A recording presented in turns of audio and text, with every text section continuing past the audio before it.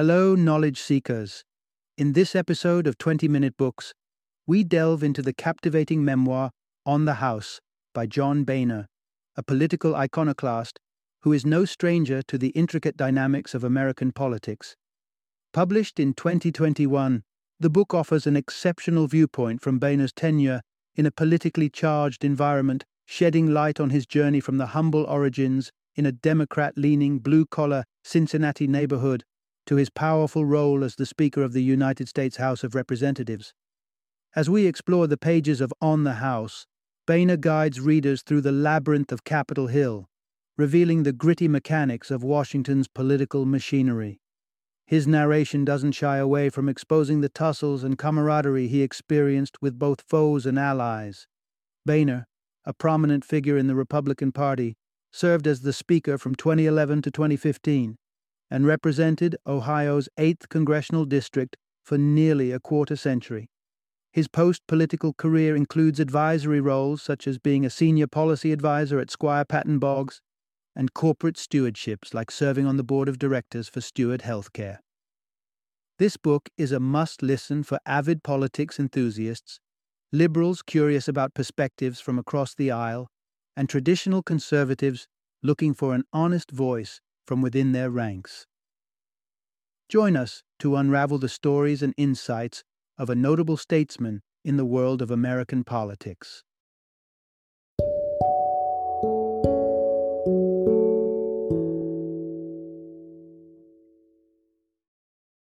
On the House, a Washington Memoir.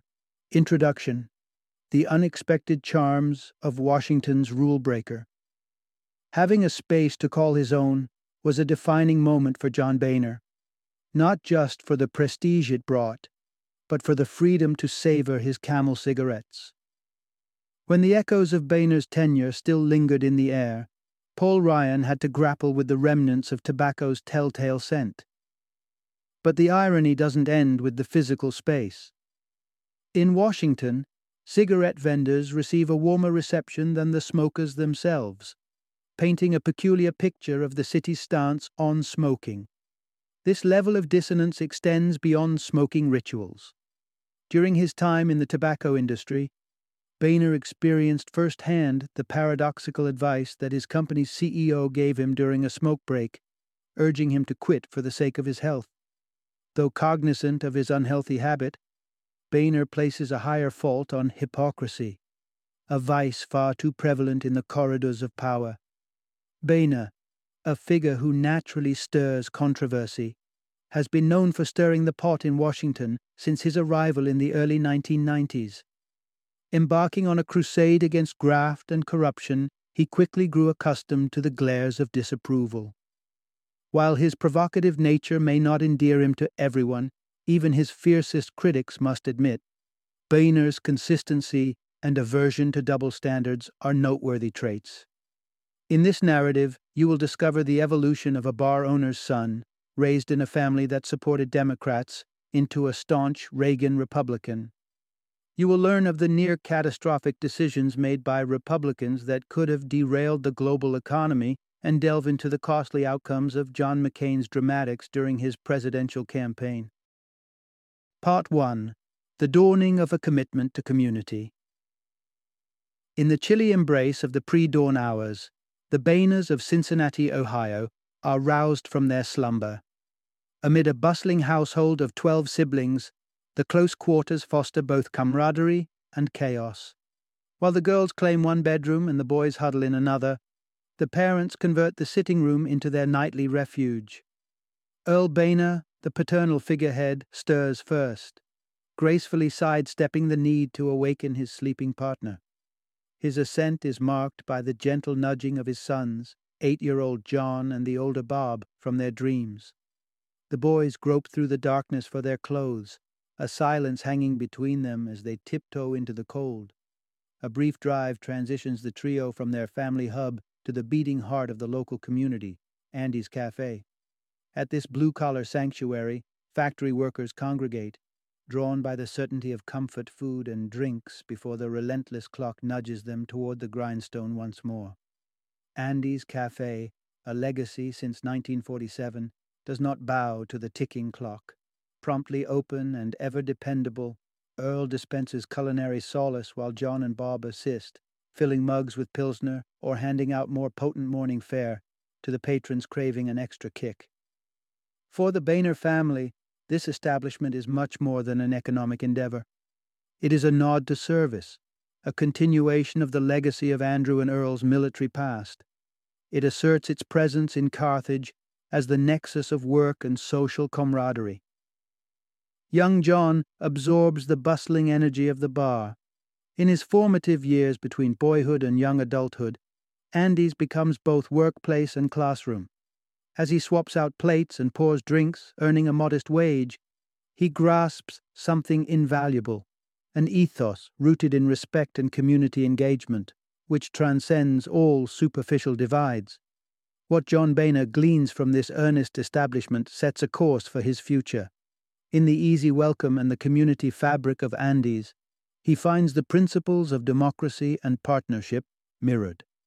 These early life lessons ground him, carving the path for his political philosophy long before he takes his inauguration steps in Washington.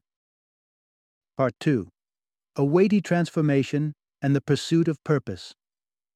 The vision that greeted John Boehner in the Mirror back in 1968 was the catalyst for change. 19 years old and weighing in at a heavy 273 pounds, the reflection prompted a decision that would slim his frame but also set the stage for a lifelong struggle with nicotine. Trading snacks for cigarettes, Boehner's successful weight loss was bittersweet, as the unhealthy habit clung to him despite warnings from healthcare professionals and peers. He found himself at a crossroads, both in health and in direction. With high school behind him and the accessibility of a scholarship out of reach, Boehner knew it was on him to carve out his collegiate path. His search for work to fund his education led him to try his hand at various jobs, dashed with a brief stint in the Navy, cut short by a spinal issue. Xavier University became the foundation of his academic pursuit, but it was not just an education he sought, it was clarity.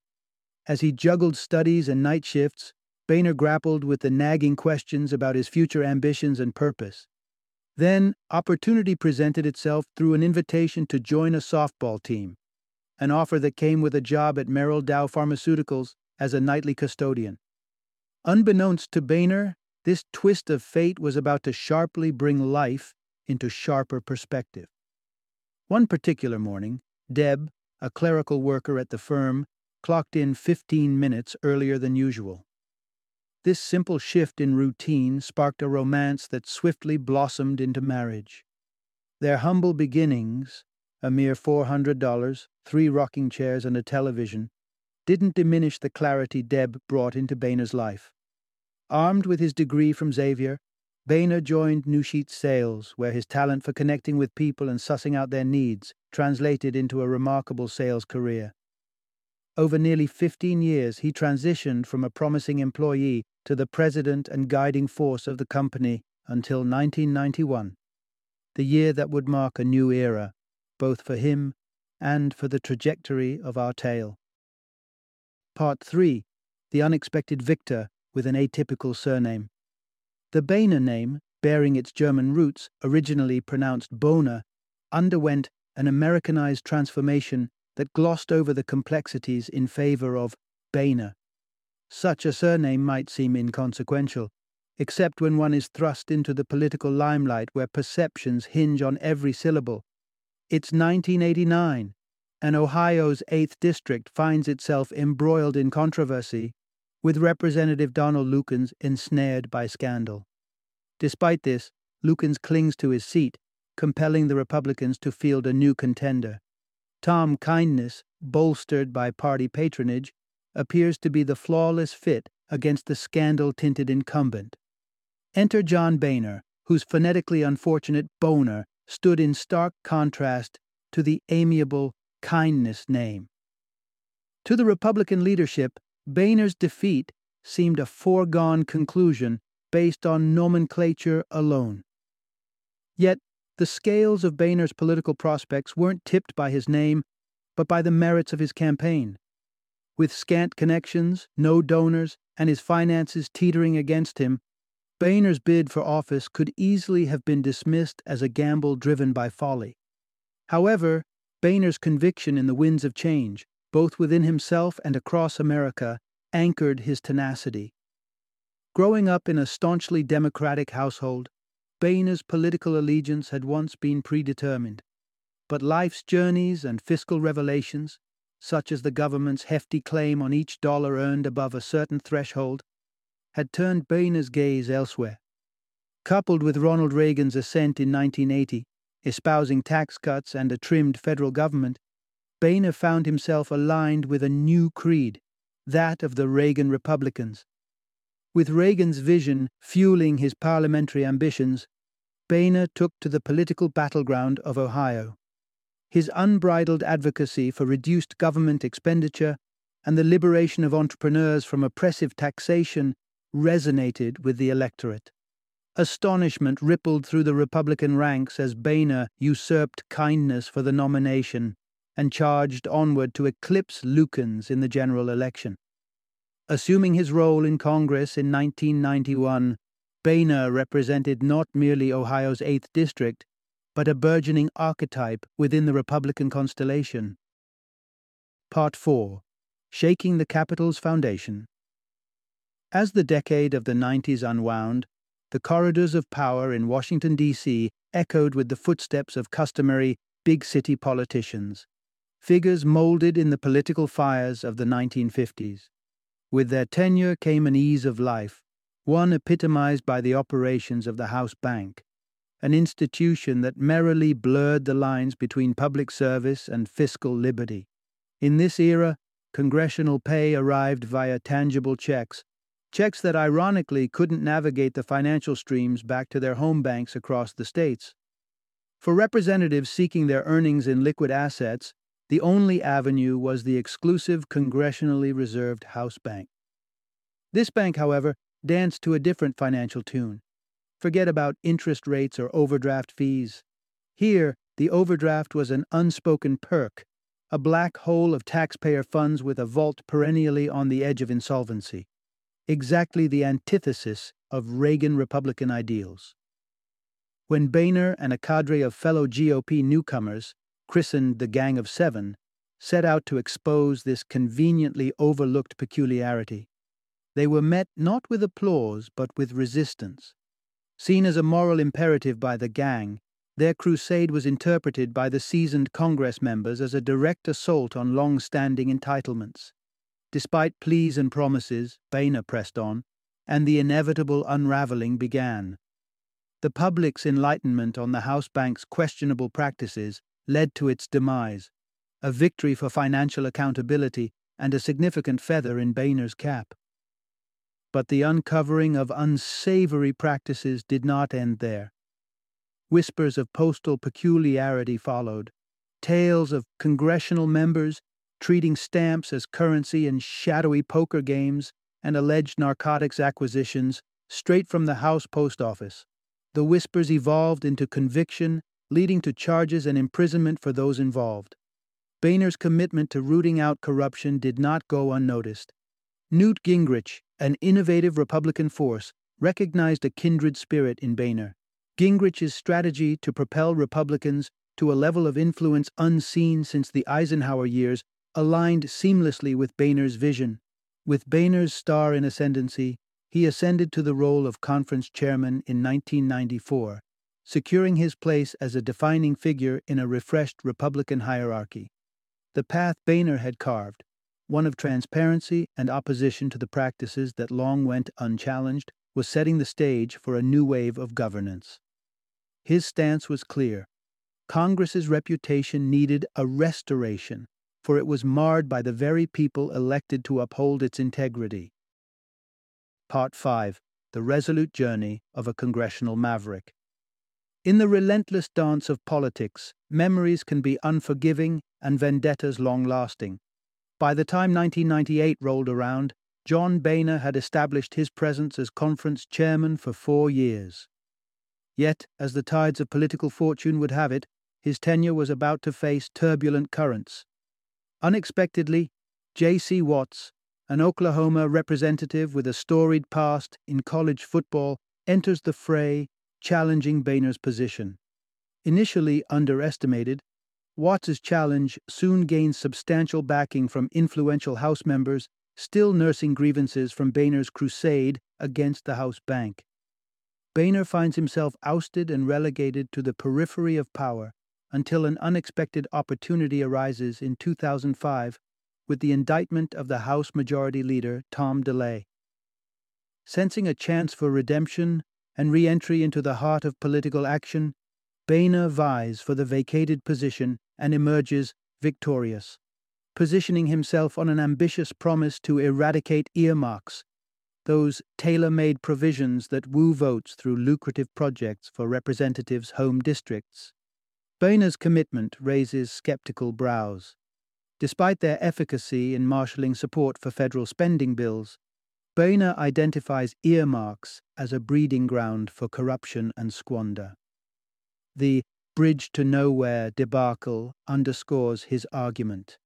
The $223 million bridge project, vehemently advocated for by Alaskan Representative Don Young, draws Boehner's ire and sets the stage for a dramatic confrontation.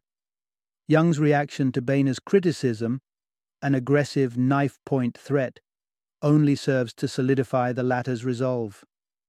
In the aftermath, the House buzzes with rumors of the altercation, but it's Boehner's dogged pursuit against earmarks that reverberates stronger and longer. The journey is arduous, and though the battle cry for banning earmarks punctuates his career, it's not until Boehner reaches the Speaker's chair in 2011 that this promise inches closer to reality. Boehner's unwavering stand against earmarks and willingness to butt heads with the fiercest of adversaries mark his tenacity as a politician, unafraid to cross swords for his principles. It's these very acts of defiance and assertiveness that carve his mark in the annals of congressional history. Part 6. The brink of financial ruin and political discord. Picture the summer of 2008. An atmosphere tinged with alarm stands stark against the backdrop of an ailing economy.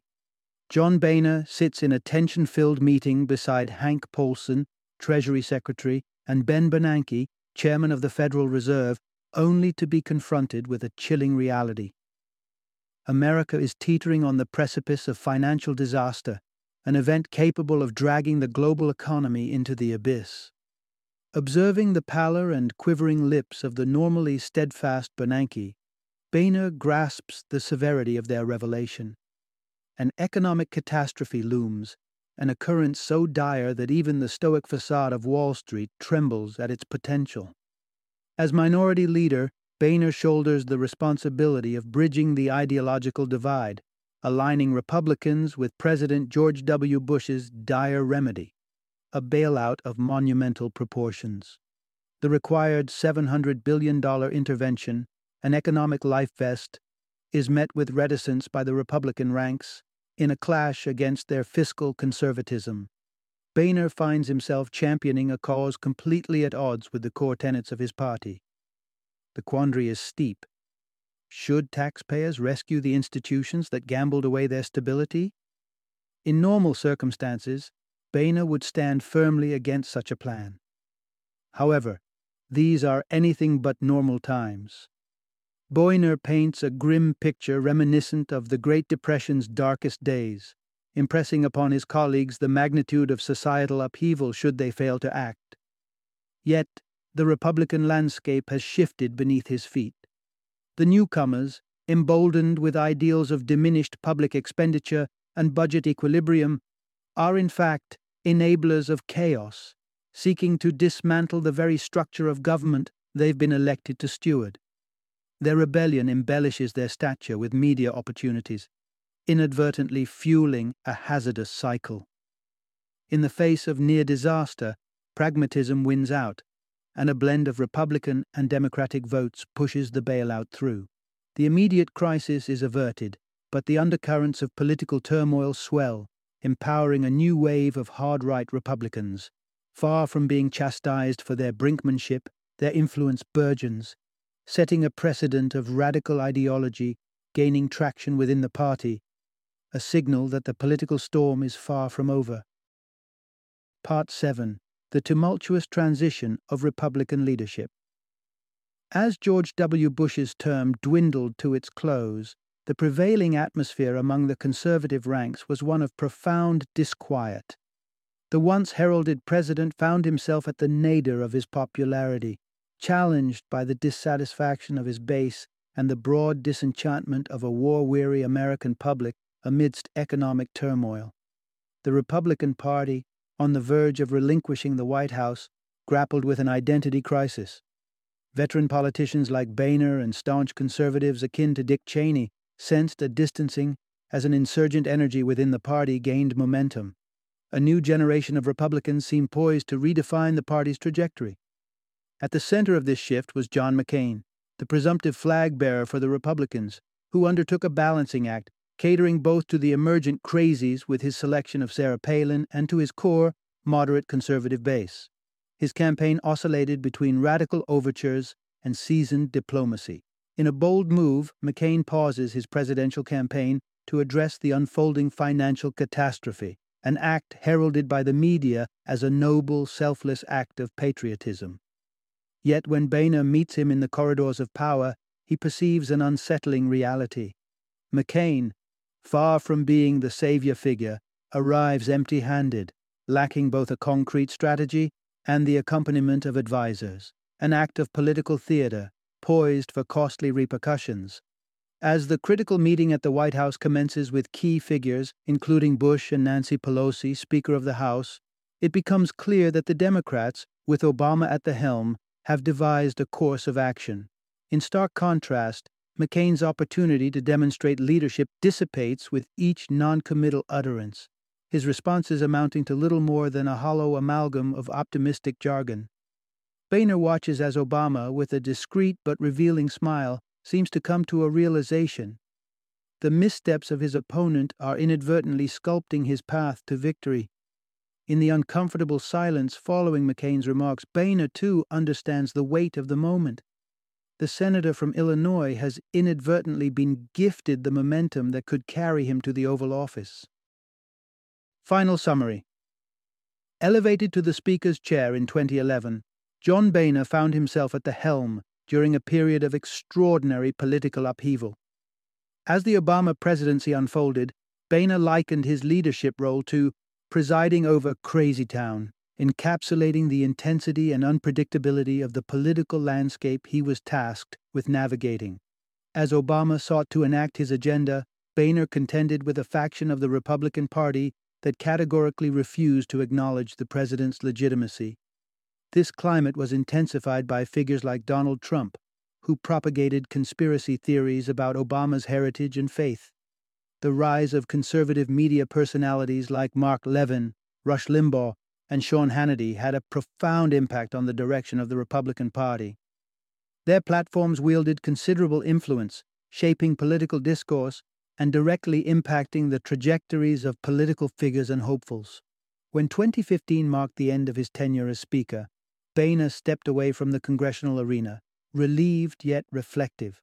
The shifting political tides and the ascendancy of Trump's brand of leadership left Boehner contemplative about his place within the Republican Party he had known, a party that had transformed so much during, and perhaps because of, his time in office.